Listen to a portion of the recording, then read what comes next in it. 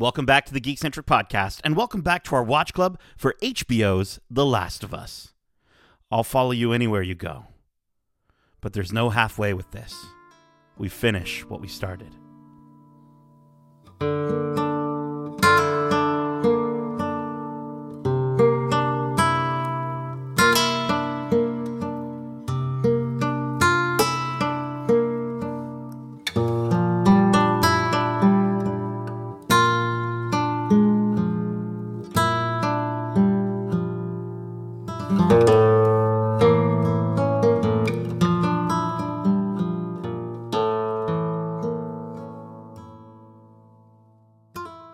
Welcome back to Watch Club. My name is Nate, and this is our Watch Club for HBO's The Last of Us, Episode 9, the finale, titled Look for the Light, directed by Ali Abbasi.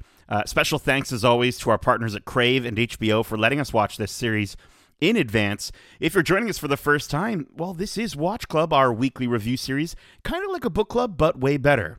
Keep in mind, we will be going into full spoilers for this episode, this season, but not necessarily for The Last of Us Part 2.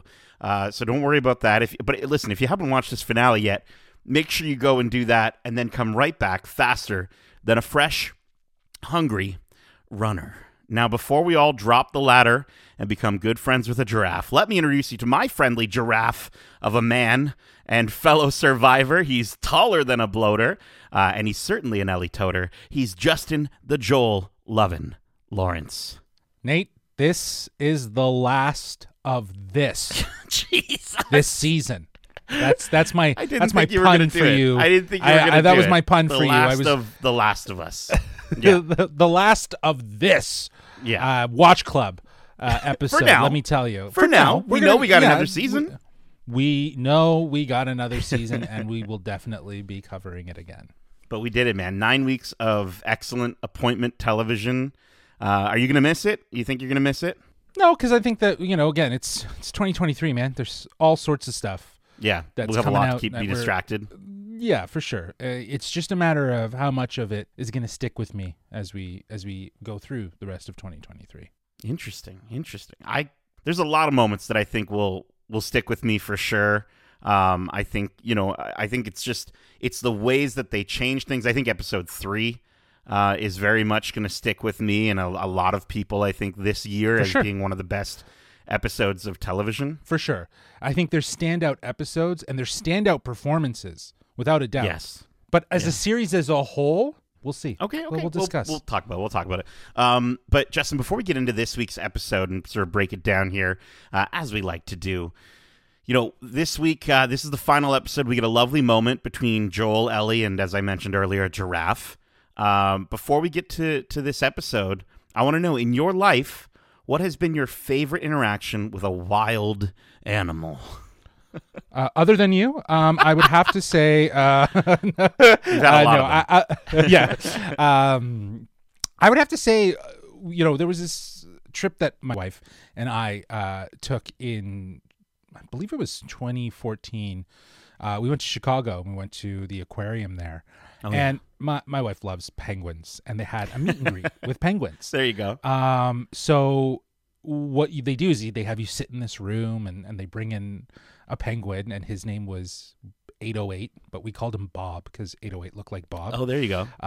So they put him down, and we're sitting at the very back of this room, and it's just like a hallway almost, and it's just a very controlled space.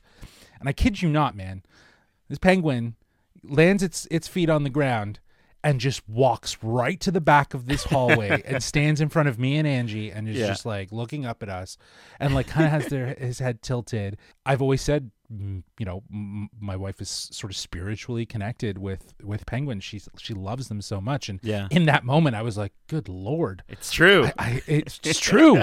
Yeah. And it was such a cool experience to see. We got to feed him and take some pictures with him. So it was super cool. I that was the closest I've ever been to a quote unquote wild animal. I know they do like those things at the San Diego Zoo, where you can like do meet and greets with like all sorts of different animals. But I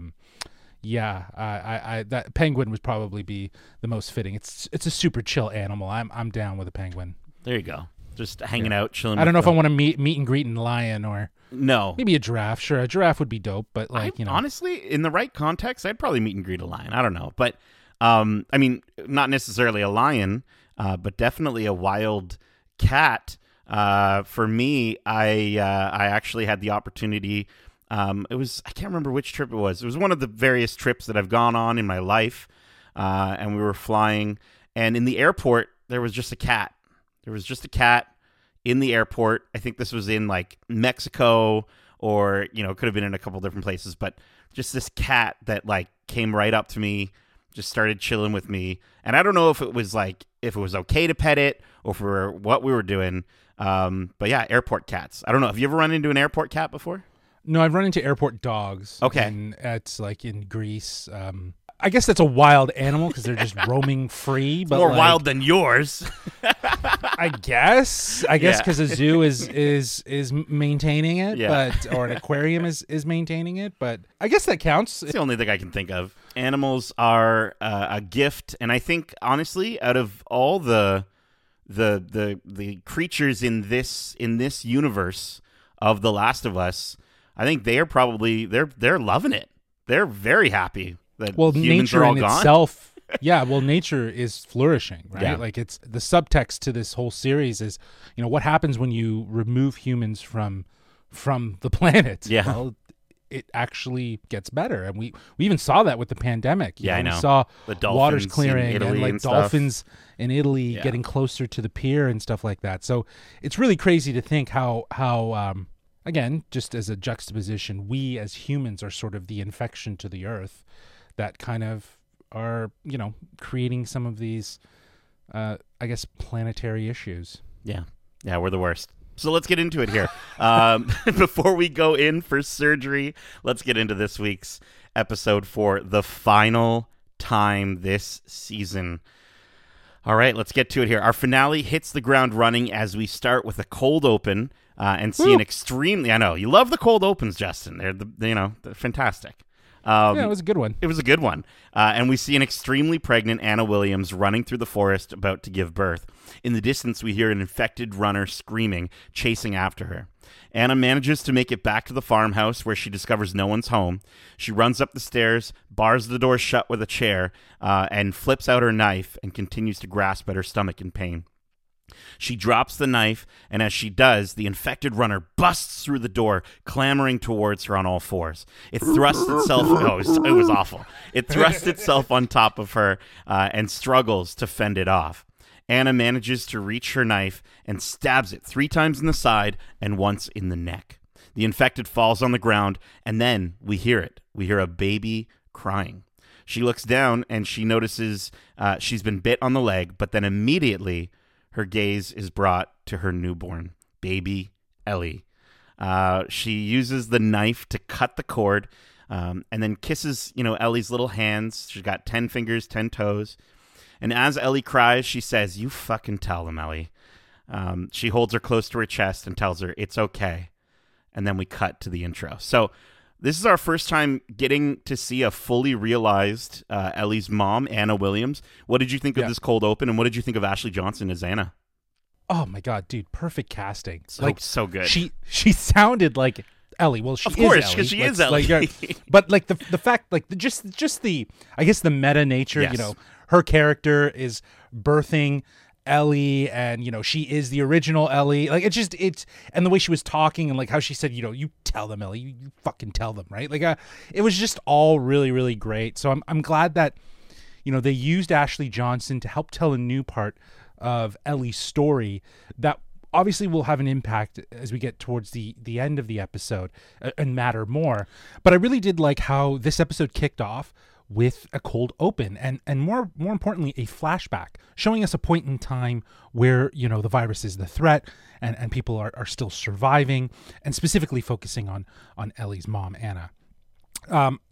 We got some great cold opens in the first episode and in the second episode, but after that it was done. And I was really hoping that throughout the season we would have understood a little bit more about the virus and its evolution, and that period of time from when it initially dropped 20 years in the past to now, And I get why we're seeing this moment. It's very monumentous. It's very important. And I don't know, that now that I have a baby who's also named Ellie, I can't help but like I got teary, sitting there, watching her kissing the hands. It's just I paused, I went upstairs and saw my baby and gave her a little kiss, and I was just like, it's one of those things, especially in that moment when you have a sense of appreciation of things, but also Anna obviously looks and she sees that she's bitten.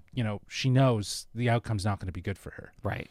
Absolutely. I think it was very similar to last week with Troy Baker as James, right? Like even hearing the noises that she's making struggling through the forest, I'm just like, that's Ellie. Like, walking through. Yeah. That's Ellie. Just because I think her voice is even more similar to Ellie's voice than Troy Baker's is to Joel. Well, exactly. I don't think Ashley Johnson's really putting on too much of a character voice when she does the voice of Ellie in the video games.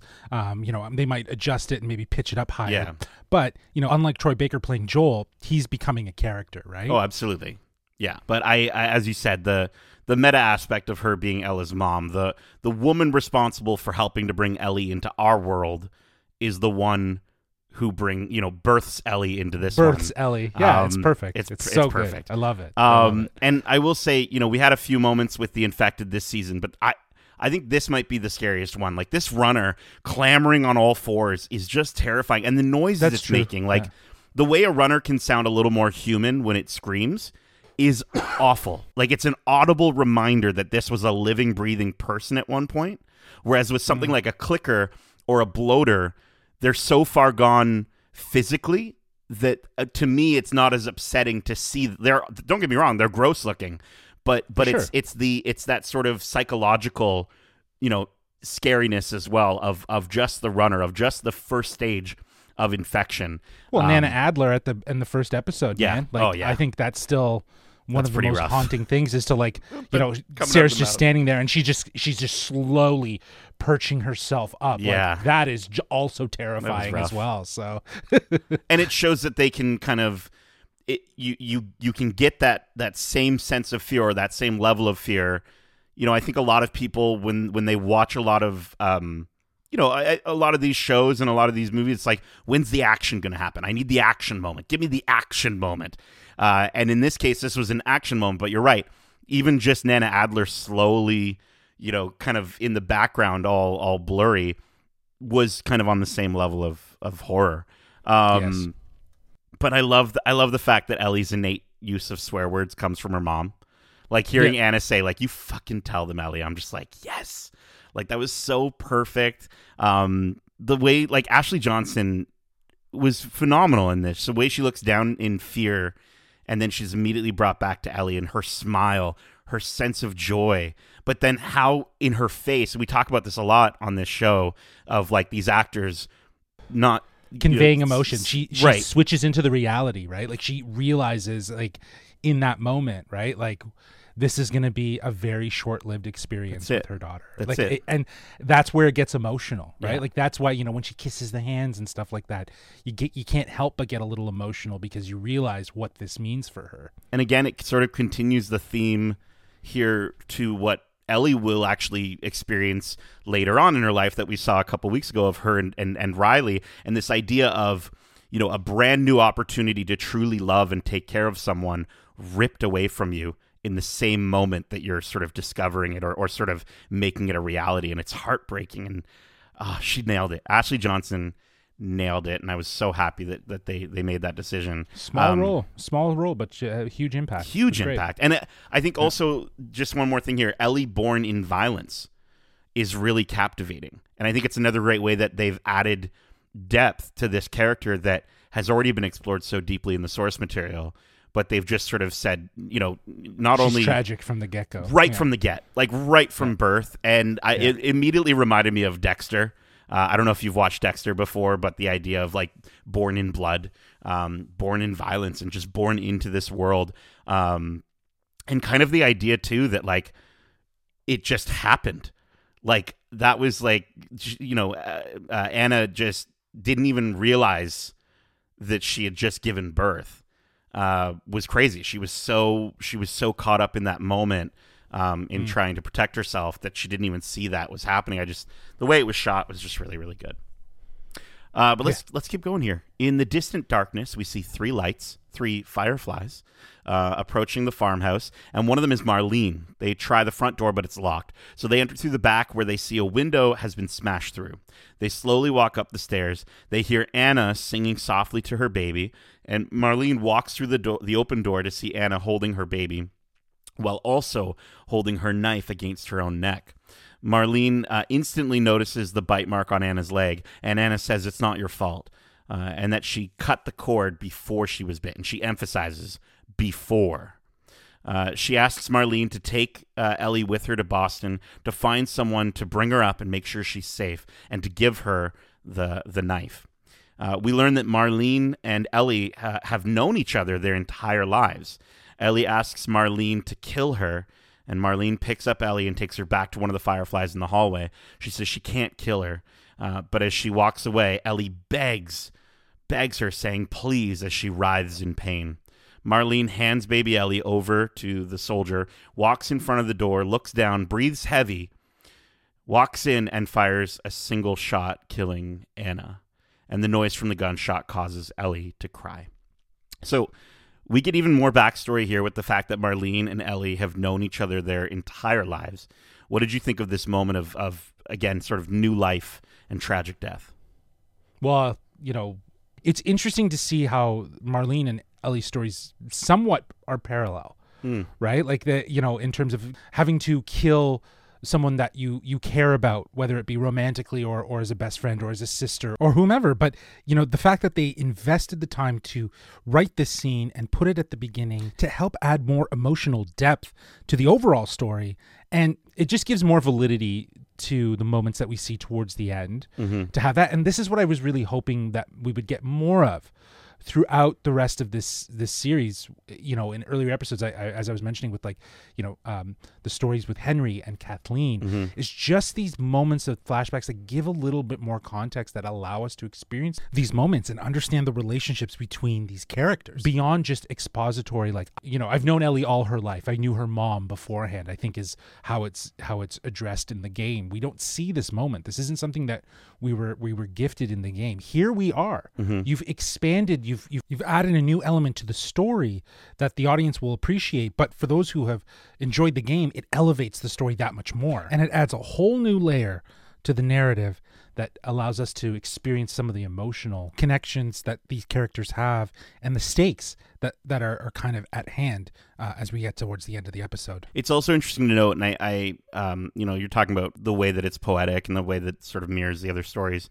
And I mean, we're going to talk about the ending when we get to it, but I think it's interesting that the two most crucial moments for Ellie and why she's still alive, both here and at the end of the episode, is because a parent lied, right? Anna tells Marlene she cut the cord before she was bit, and that's not true. She didn't, though. Right? Yeah, and so with, Joel, again, we're going to get into the ending when we get to it, but I just love the way that this is sort of, it adds that structure of okay, the beginning of Ellie's life and the ending of this chapter of this story. The writing is just so good, and it's just one of those things that I'm like, cool, that elevates a story that I didn't think could be better, which is really, really awesome. And I think that's part of the idea of adapting. We talk about it literally every week. We're freaking broken records, but it's the idea of adapting. But that's what we're talking about. We're right? celebrating. We're not just coming at this. Exactly. We're not just coming at this as we're just talking about a show. We're coming at it as fans of the game that are looking at it through this lens, right? And if you've been with us week to week, hopefully you've enjoyed that part of the conversation, right? But if you've also someone who's new, maybe it doesn't matter to you, and it shouldn't. Do you know what I mean? Because I think at the end of the day, the game experience and the series experience are meant to be two separate experiences. When we get to the end, we'll talk about it and how it all worked out. Sure. I did think that the hardest part in this scene was hearing Anna begging Marlene to kill her as she's walking away. She, you get the idea that she didn't want to go through the pain and suffering of turning. And I think she just didn't want to become the very thing that took her daughter away from her, essentially. right? She literally just lived through the experience of not just having an infected, but in particular, an infected woman attacking her. And in her, I could see how in her mind, she's like immediately making that comparison of, I don't want to become that. Do anything you have to make sure I don't become that. And I just thought there was, again, I think that's why she's asking for absolutely. it, right? And then I did want to just shout out the song she's singing, The Sun Always Shines on TV by Aha, which is one of Ellie's favorite artists, according to her tape collection. So I thought that was kind of just a nice little detail in line with Anna's, potty mouth, essentially, that carried over to Ellie. I thought was really, really, really nice. And you would imagine, too, if Aha was one of Anna's favorite songs and she sang it to Ellie at birth, you'd have to imagine, too, that maybe Marlene was a fan. And maybe that's where those tapes came from. And, your mom really enjoyed this. And, that sort of thing. Yeah. But let's keep going here. We cut from baby Ellie crying to Ellie, present day, sitting on the back of a broken down truck. She's lost in her thoughts. And at first, she doesn't hear Joel calling out for her. Joel shows her the beefaroni and boggle, which just sounds like a great Tuesday night. Beefaroni and boggle, like, let's go. And he, while walking down the byway, Joel asks Ellie if she'd like him to teach her guitar, to which she agrees. While traversing a nearby building, Joel asks Ellie if she could help drop a ladder down, and after he gives her a boost. She doesn't quite hear him again, so he asks her if she's okay. And he says, "You've been extra quiet today." And she apologizes, but he's like, "No, it's okay." And then after boosting her up, she starts to move the ladder, but hears a noise and gets distracted, dropping the ladder. She yells to Joel, telling him, "You gotta see this." He follows her, confused as to why she's running, until he sees it. Ellie standing next to a giraffe, feeding on some nearby branches. He grabs some leaves and hands them to Ellie, and she giggles and smiles huge as she feeds the long-necked creature. The giraffe walks away, and she runs to follow her. While staring at the herd, Joel asks her if it's everything she ever hoped, or everything she hoped for. And she tells him, it's got its ups and downs, but you can't deny that view. Joel tells her she doesn't have to go through with it getting to the hospital. He says they can just go back to Tommy's and forget the whole damn thing. Ellie tells him after all they've been through and everything she's done, it can't be for nothing. She tells him she'll follow him anywhere he wants to go, but that there's no halfway with this, and they need to finish what they started. So what do you think about this moment with the giraffes that caused Joel to, offer, to back out? Why do you think, he was making that choice in that moment? I think it has a lot to do with just even the lead up. He's Chatty McGee. Do you know what I mean?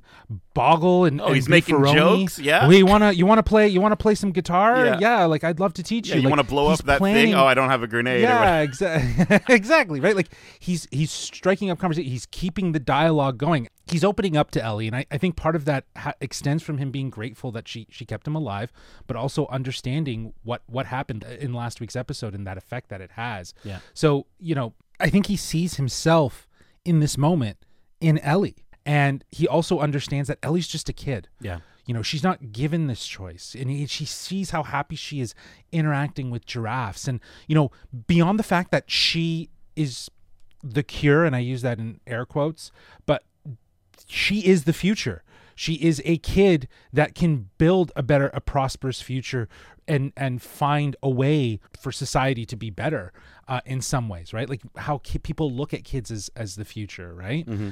He's extending an olive branch in a lot of ways, just so that allows him to tell her that you have a choice, right? Yeah. You have proven through and through that you're a kid, but you're also an adult, and you shouldn't have to make this decision because someone's telling you that you are the cure. Like you can decide.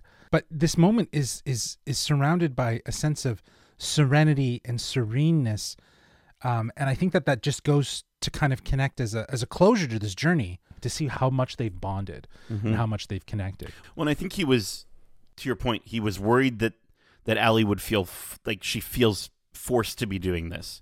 And this is the moment that he realized that she was more important to him than his promise to Tess. Mm-hmm.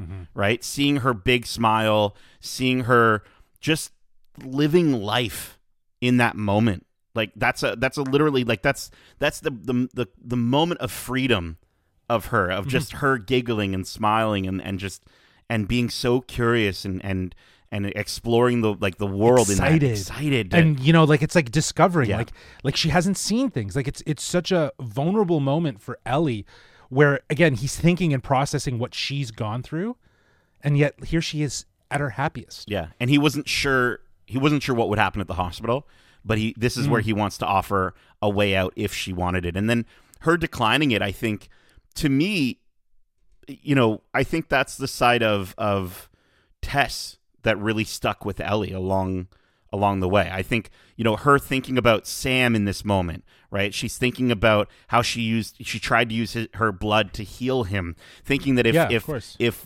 that only had happened after they had gotten the cure, and I think she's thinking more than just herself in this moment. And I think it's a level of maturity that Joel wasn't necessarily expecting to see from her in this moment, because again, you sort of have that juxtaposition of her. She's a kid, she's running, she's like, oh, giraffes, oh my gosh, right? She's happy. It's a whole thing, life. And then instantly, no, we have to finish this, Joel. Like this is more important than you and me. Again, when we get to the end, we'll get to the end, but that is why she says those names. Right. Yes. At the end, yep. It's on her mind. It is for her to say exactly. Yeah. That's why she's doing it. Yeah. Like that is why she was doing it. Right. So, to hear that at the end and to think back at this moment, I totally agree with you. I think those people are in her mind, and Riley is also at top of her mind. Absolutely. And I think, this is a really, for a lot of the people that played the game, like this is a really important moment from the game. And I do think they really pulled it off here. I think they absolutely nailed it. I love how, though, I don't know if this is in the game, because I haven't gotten to that part in my replay yet, but Joel has a freaking giraffe in front of him. That's not a thing that you see. I don't care if you've traveled the world front and back and maybe went through a zoo or whatever. It's not a thing you see every day, let alone one that close to you. But all he can do is look at Ellie in that moment and how much she's enjoying it. And I'm sure as a dad, you're going to have very similar moments with your Ellie one day. For sure. But also, again, the lead up too, right? He can sense that something's wrong, which is why he's filling the open, quiet air. Because usually she is pretty chatty. Usually she's the one talking. So it's very apparent in the early part of this scene that she's clearly carrying that trauma from the moments with David. She's trying, I think, to reconcile that. She's trying to process that. And Joel's trying to fill that air. He's trying to open her up and try to get her talking. And I think in that moment he sees she's just so vulnerable. She's just, like you said, there's a sense of wonderment to her in that moment. So it's like when you see a newborn, like a dad holding a newborn for the first time, right? Or even Anna holding Ellie for the first time, like that look on their face was very similar to what I think Pedro was emoting through Joel here, of happy. Just that sort of like, oh, she's so happy, and I want the world for her. So let's keep going here. Once they arrive at the hospital, they see a military emergency medical camp, and Joel tells Ellie that he spent some time in a camp similar to this for the scar on the side of his head. He admits that the guy who shot and missed was him. He sits down, and Ellie sits next to him, and he says, when Sarah died, he couldn't see the point anymore. He wasn't scared. He was ready, but when he went to pull the trigger, he flinched. Ellie says she knows why he's telling her this, and she says, time heals all wounds, I guess. To which Joel replies, it wasn't time that did it. Ellie tells him that she's glad that didn't work out. And Joel asks for a few more shitty puns. But as Ellie reads her third pun, they see a smoke grenade land at their feet. Joel grabs Ellie as they jump away from it. And as they choke on the gas, Ellie gets taken away, and Joel gets the butt of a rifle smashed into the back of his head, causing him to white out. So this is something new for the show that I don't think was ever brought up in the game. What did you think of the reveal that Joel tried to kill himself?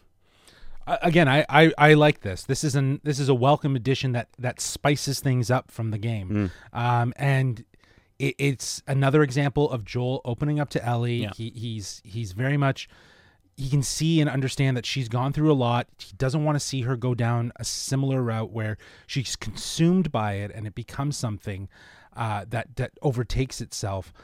So I think in this moment, like, you know, he's sharing more about himself. He's opening up to Ellie in hopes that she can also open up to him and also just build that relationship. It's a great payoff for him to share this with her, right? Because it feels earned. Yeah. Because he wouldn't have told her that before. No. In this moment, it is 100% an earned moment where you see Joel accepting who Ellie is and understanding who she means to him. You know, you mentioned it last, like, you know, someone that he thinks is more important to fight for other than Tess is Ellie. I think this is the real testament to that moment, because it's him saying, you know, I was in my lowest and I tried to kill myself, right? Like it's grounded. You know, literally pretty much every moment up until Jackson. Like him telling her at Bill and Frank's, like, we do not discuss the past. That is not to be brought up. Yeah, exactly. He's such a closed book. So to hear him open up in this moment, yeah, it's just it's a phenomenal moment of growth, and he trusts her wholeheartedly. And oh, dude, when he says it wasn't time that did it, like tears. Like I was welling up. I'm like, that moment got me so much. His performance when he's trying to explain to her, just the way he sort of pauses at times and is really struggling and even just bringing it up. Yeah. It's just extraordinary. And I think it's another really great, you know, sort of smaller moment from a performative standpoint for Pedro Pascal. Dude, the acting has been top tier. It's for consistent. It's like, what do we even say it anymore? but it has, and I think it's good to recognize those moments. And I think this was a great opportunity to show that Tommy is no longer the only person he can be fully honest with anymore. You know, remember the last time he broke down like this? You know, I think much harsher, right? But he was with Tommy, and I made the comment that you know, Tommy's the only one in the world that he can say this stuff in front of, because he feels as though he can't say it in front of Ellie, and here he is, and I love it. I love that they managed to get him there. I think the soft sentiments of Pedro Pascal in this moment, where he's kind of saying like, you're worth fighting for, like, you're worth staying alive for, was so sincere, and it's his softer way of saying those words, sure, rather than just simply outright saying, you know, you're worth fighting for, like, you're worth me staying alive, right? You know, so yeah, it was a touching moment, really good, and again, so an added moment, right? And an added moment, absolutely. That was done well, and that was a nice surprise, and it allowed for really great character development, so right? Good. So it was like, it's good, man. Joel wakes up in a hospital bed and he sees a Firefly logo. I think it's like on a barrel or something across. I don't know what the thing he saw. Yes, it is. Marlene tells him to take it easy and that her soldiers didn't know who he was, and that's why they hit him on the head. She says Ellie wasn't hurt, just mostly worried about him. Marlene asks how he managed to get her there, and he says it was all her. She fought like hell to get there. And when he asks to see Ellie, Marlene says she can't because she's being prepped for surgery. Marlene explains to Joel that the doctor believes that the cordyceps in Ellie have been growing with her since birth. It creates a kind of chemical messenger. It makes normal cordyceps think that she's cordyceps. It's why she's immune. He's going to remove it from her, multiply the cells in a lab, produce those chemical messengers, and then they can give it to everyone. He thinks it can be a cure. Joel realizes that cordyceps grow inside the brain. He tells Marlene to find someone else. Marlene tells him there is no one else. He demands to be taken to her, and he tells Marlene she doesn't understand, but she lets him know she was there when Ellie was born and that she promised Ellie's mother that she'd save her child. So she does understand, and she's the only one who understands. Marlene apologizes, saying she has no other choice, and Joel responds with, I do. Marlene tells her men to walk him out to the highway, and if he tries anything, shoot him. So, what did you think of this sort of slightly better explanation of how Ellie's immunity works here, and sort of the explanation of why they think they have a cure? I think that this is a perfect justification for why she would have the immunity. And again, with a TV series, it's better to have things tightened up that feel more grounded in some sort of understanding of science versus the video game that can just be as it is with very little explanation because the gameplay is obviously the importance here, right? So I think it all makes sense, and I appreciate that. I appreciate that they went that distance to actually kind of give it a sense of justification. It's a welcomed addition again. Yeah, I think it's, in the game, Marlene just says it was a mutation, right? And that's as cut and dry as it is. And I think this is another example of, like, they're not taking away from what happened to the game, but it just, it makes it clear she can't die from just getting bit. And for those who need that rationale, right? Because I think you're right, Justin. I think we're looking at a different audience now of there's going to be those people that I need to know how it works. And, I think exactly. back to Lost or just, and all the people that are upset with how the things were not explained. And this is that for them, I guess. Well, it's just, they did a lot of...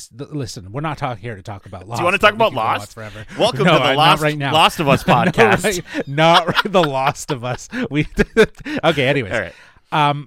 I think the idea, though, behind at least what they're, with what they're doing here is exactly that. It is to ground it so that the audience can understand it. Because, again, you can just say it's a mutation in a video game because it's not necessarily like the point of the video game. Right. But here it has to make sense as a TV series. It is a fiction story that we're watching, and there would be some level of explanation, right? And it would be pretty easy for them to get called out for lack thereof if they did go down a mutation route. Yeah. Right?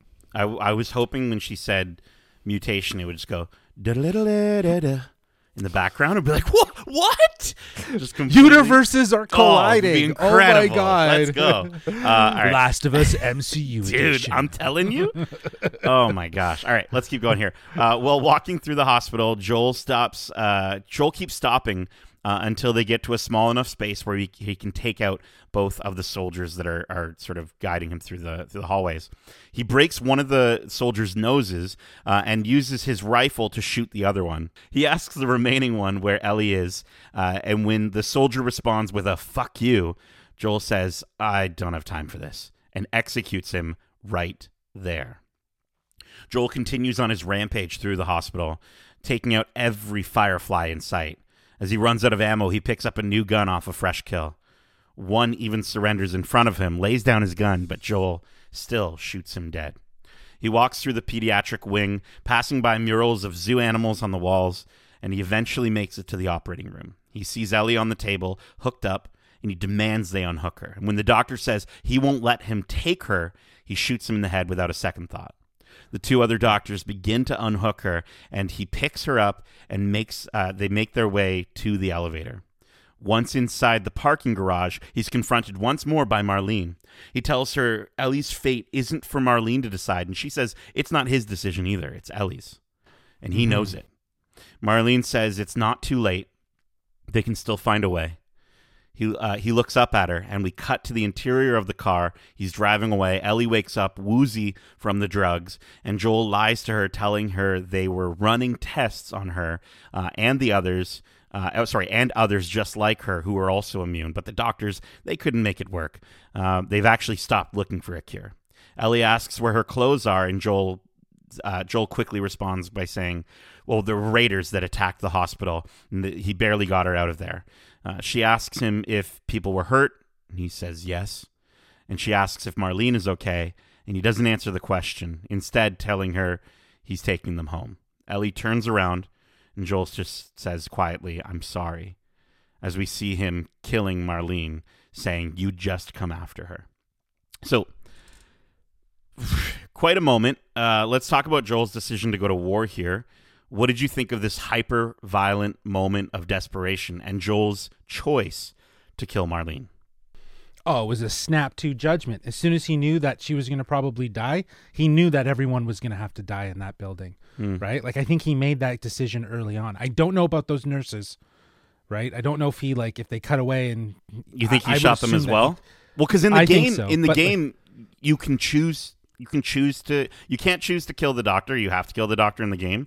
But in the game, you can choose to not kill the other doctors or the nurses. Like, I didn't. I you know kill what? them.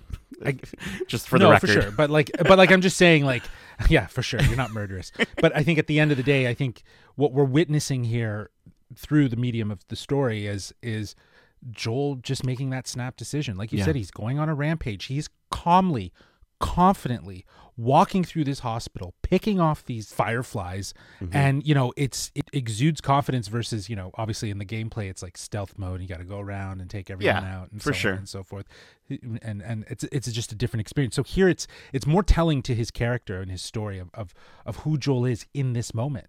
Yeah. Right? Like in this moment, he is confidently fighting for Ellie and like flawlessly just walking through. And the decision to kill Marlene is obvious. Like, wasn't a surprise, right? Given what happens. But I think the context of their conversation just adds more depth given what we saw over this episode. He knows that she's the one that has to make this decision. And he knows in that moment that if it was up to her, she's going to choose to die. If it means that they could find a cure. He knows that. Which is why he's like, okay. I honestly think that he knows that she would do it, but he's still going to lie to protect her. Interesting. I have a different thought on that. I'll get to that in a second. But dude, I will say, again, we talk about the idea of adapting from a video game. We've seen so many terrible examples. I think back to Doom, right, where you get the first person view of the gun, right, and awful. And then I think back to even just more recently the Paramount Plus Halo series, where you're inside the helmet and you see the no, don't give me any of that shit. This is how, like, this is gameplay. Like, this moment is gameplay, and as dark as that is, anyone who had to go through that section picking up new guns over and over and over again because you'd constantly run out of ammo with these guns, it highlights that perfectly. The music here with the heavy bass strings and then the theme song in the background, almost sounding at times militaristic, and it actually reminded me a lot of compositions by Nicholas Britell for Andor. Like, if you listen back to it, I'm like, it's very Andor sounding. It's great. Well, I think it's highlighting the darkness that's kind of coming out of Joel, like that bass mixed with that theme song, like such an audible difference to the music that just feels more rooted into like this sort of the rampage and the very calm rage. He goes blank faced. We talked about this last week where he goes blank faced. I thought he was very much that up until when he goes to shoot Marlene. But it's interesting here because I don't know how to feel about this iteration of Marlene, because in the game, prior to them getting abducted by the Fireflies, Ellie nearly drowns, and Joel is trying to revive her because she stops breathing, and then he's knocked out by the Fireflies. So you'd have to imagine that in the game, Ellie never woke up, or I guess never came through to have a conversation with Marlene to discuss what was about to happen to her. But here, like, she says, unless she's lying to Joel in that moment, but she says, oh, there's not a scratch on her. She was just mostly worried about you. That means that she did come through. She did. But then, this is what I'm saying. If Ellie had if they had that conversation and Ellie, did choose to go through with it, okay, I that's fair. But I also get the idea that Marlene wouldn't have given her the choice. No, she didn't. I don't think Marlene told her, but I think that at the end of the day, if she has to go through Joel, it needs to be a decision that she has to make. Do you know what I mean? But why couldn't you just wake them both up in the same room and just have them talk? I guess, but again, Marlene is clearly trying to get this going, and I think what she was doing was soft prepping Joel for Ellie's death, right? But that obviously didn't work.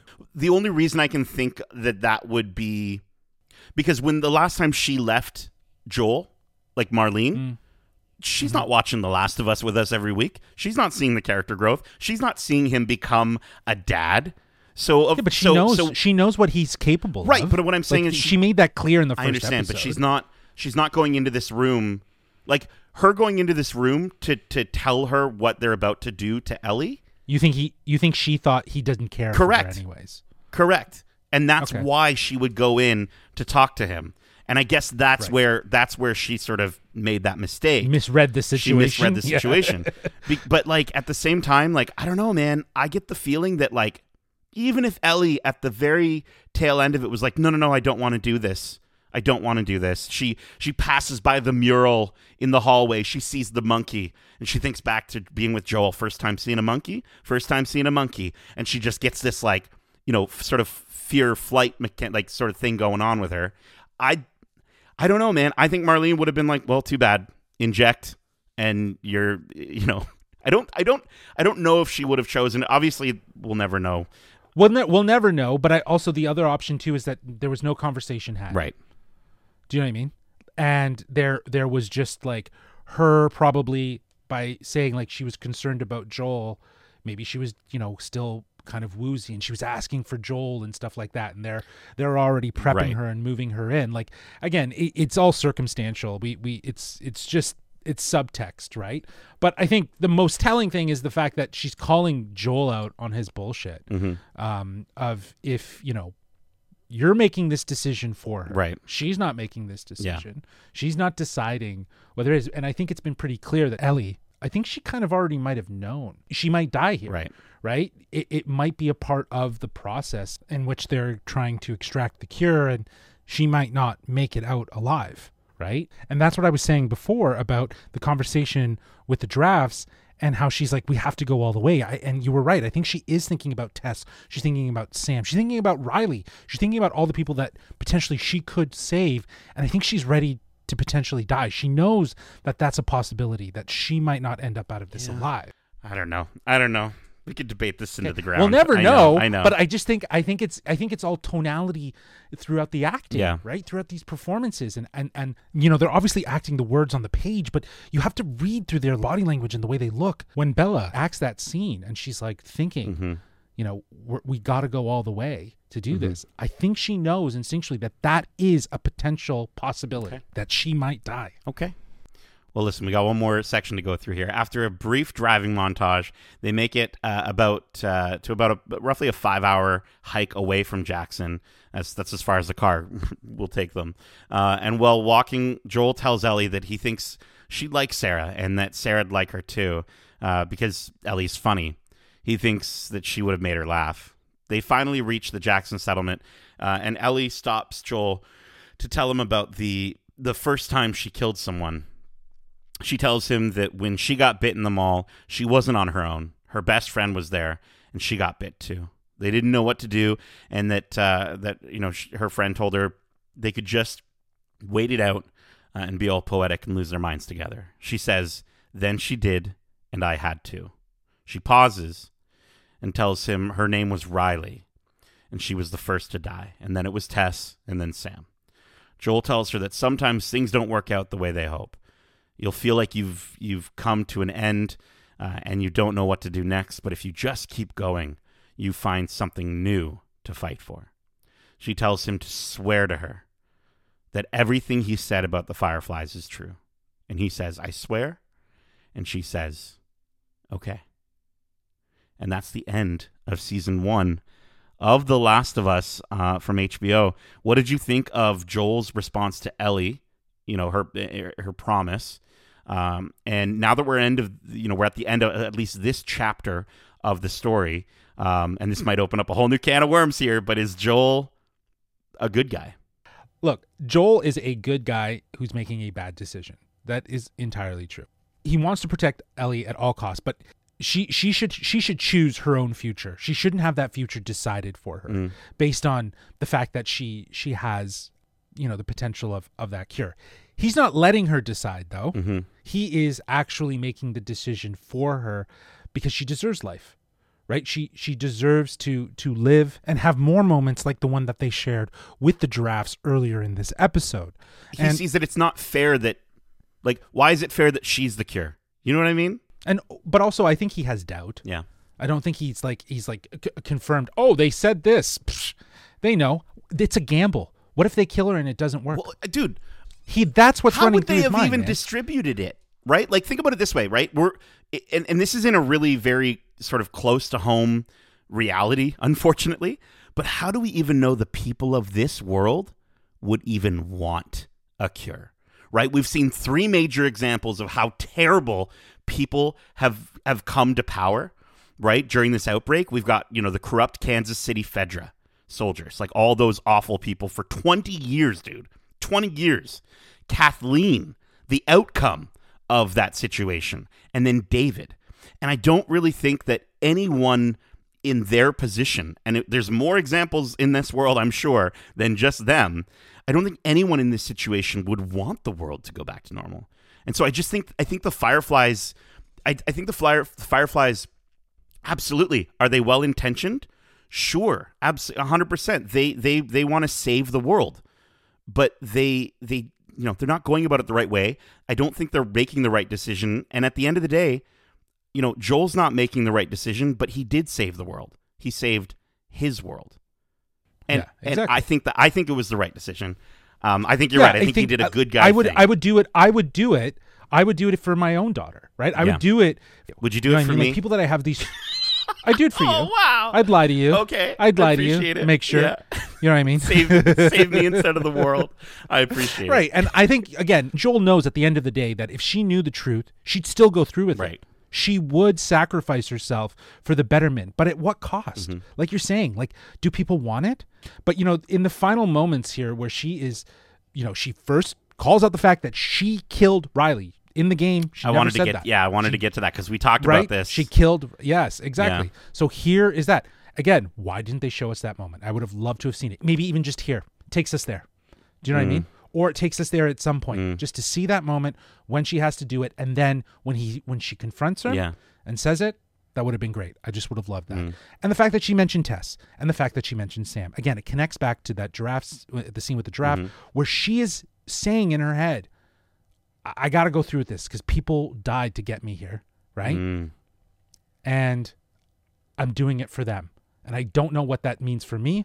But I got to do it for them. Yeah. And I honestly believe that that's what that moment says. Like, Bella Ramsey did such a great job with that acting in that moment. You can just read between the lines. Yeah. And, her motivation to be a part of the cure is something that is sort of in her mind that's going to take away from her overall experience of life. Like, he's reluctant to believe in the possibility of a cure. And I think in the end, Ellie doesn't actually believe him. When she says, "Oh no, okay." That okay, that's the kind of okay that you give to someone when you're like, "I love you. I know you're lying, but I'm going to just say okay right now. Just cuz we're going to keep going on right now." I think on a lighter note, hearing Joel fill that void, even though he's kind of just filling the void of silence, him just talking about how, Sarah was more girly.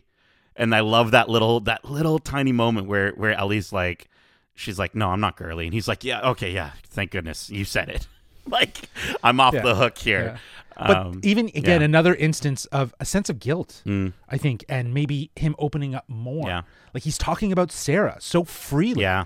Like, considering where we've seen him, right? Like, there are these telling moments of Joel becoming more comfortable, and I think maybe he is a bad guy because he's sheltering Ellie, keeping her for himself to keep him alive, to keep him going, to keep him striving, because now he sees a reason, to look for the light. She's his cure. She's his cure. She's his cure. Yeah. I know. All right, let's get to our overall thoughts and final score for this episode, which we're going to be rating on a scale of 1 to 5 moments of love, and then we're going to also rate our thoughts on the first season of the show, which we're going to be rating on a scale of 1 to 5 moments of fear, the other theme that is so prevalent that we have not shut up about every single week. Justin, go ahead. Yeah, this episode was great, and it had a lot to do with the performances we got. The story itself felt very cut from the game, and rightfully so, because the last act of this game is stellar storytelling. And there's this nuance of little things and new things sprinkled throughout, like seeing the birth of Ellie and meeting Anna Williams and understanding her relationship with Marlene and seeing the parallels between that relationship and Ellie's relationship with Riley and seeing that sort of juxtaposition. And also just the science of why Ellie is immune to this virus. Pedro and Bella Ramsey, like, they are flawless in this episode. They deliver such outstanding performances. And again, as everything we were talking about, it's not just the word delivery. It is the emotion behind the eyes. It is the facial reaction. It's the way things are said or the way emotion is conveyed. The acting in this show is so freaking good, man. It is so good, and this episode is just like a great way for us to see as an audience, like, they have become Joel and Ellie. Oh yeah, they are wholeheartedly these characters, whereas before they were playing the personas, grumpy Joel and spunky in your face Ellie. Here it's like they're so comfortable with their characters. So great acting. But like the rest of the season, this episode adapts portions of the game that are integral and necessary for the story. And I think, wrapping this season just like the game, with Joel doubling down on the lie that pretty much, is going to set up for a season 2 that'll be rooted in emotional baggage. I'm just telling you. And it does leave you with the thought, like you asked earlier, like, is he doing the right thing or is he doing the bad thing? I'm kind of like, I know what he's doing, but it's not right, but he's a good person for doing it. It doesn't make him a bad person for doing it. He's protecting Ellie. So it's like, do that with what you may. But I think overall this episode played exactly as I had expected it, and I was surprised by some of the narrative elements that were added throughout. So I'm giving it a 4.5 out of 5 moments of love. Okay. Why don't I jump in? I'll jump in. I'll give my thoughts on the episode, and then we'll collectively talk about the season. So yeah, this episode, I think, like the past few episodes, was again almost a direct translation of the game. Some intriguing changes. The way they added the aspect of Joel's suicide just adds that slight little bit of extra character growth for him. And I think it helps round out his story for this chapter, bringing him full circle before we get sort of right back into seeing his desperation mode, right? His blank face mode with the attack on the Fireflies. And the performances, dude, come on, they're stellar. They're the thing that keeps this episode it's up, unreal. Ashley Johnson is Anna. Oh, so good. Such a powerful addition. And to actually get to see Ellie's birth and the circumstances in how Anna died, again, it just gives more depth to a character I didn't think we could go deeper with in terms of Ellie. Pretty much everything worked for me this week. The music, the moments of action, as dark as they were, the moments of levity and seeing Joel and Ellie sharing more moments of true freedom was very welcomed, especially with how heavy this episode got and how heavy this series can get. So this was a great finale for this chapter of the story. I'm actually going to give this a solid 4.5 out of 5 moments of love. All right. I thought you were going 5 out of 5. I love that we're both on the same scale. Let's see how we feel about the season though, because it'll be interesting. So I honestly believe that this series has some of the best parts of adaptation, but also the worst parts. Tonally, this series matches the games with a mix of the original source material and with some new elements. However, I really wish they added more new rather than just going to the play-by-play of the game.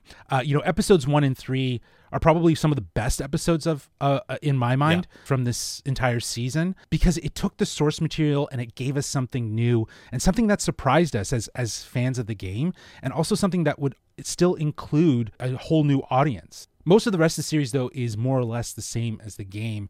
And they do make some small changes here and there, but just not enough that I thought was drastically different. Like in the episodes with Henry, Sam, and Kathleen, sure, you can switch up the city that something takes place in, but you're still feeding me expository information as if I'm in a game about people's actions and about their relationships and about how close they were. I'm hearing these moments when I'm watching a TV series, and I should be seeing these moments unfold. Whereas episodes 1 and 3, they really pushed the boundaries, they went the distance, and they made things different. Sure. Also, the first 2 episodes featured some haunting cold opens that told a story about the virus outside of the main story. And I was like, first 2 episodes, I was like, this is going to be great. Like, even if they give us these moments at the beginning that may not have anything to do with the actual episode, but just give us more of the story about the virus over the last 20 years outside of the main story as sort of context, as a background history as to what went down, I think would have been totally great. I think we could have even seen some more clickers at the same time. I think you want like a side series, Justin. Like the world of The Last of Us almost. Not necessarily, because I understand that the reason why there's not as many clickers is it's more situational. It's not gameplay. It's not something that we need to kill. We're watching a TV show, right? So at the end of the day, it's just an added layer to serve the larger story. In terms of like the world building elements, they could have added a little bit more. They had a really great trajectory with the first 2 episodes, those great cold opens that told the story outside of the main story about the virus, as it gives more context to this world, as it gives more context to everything else, while not steering so far away from the original story of the game, which they executed beautifully. I do think that this show kept its theme of love and fear consistent throughout the entire series. And, you know, we've talked about this, but, you know, love and fear are fundamental to the evolutionary process.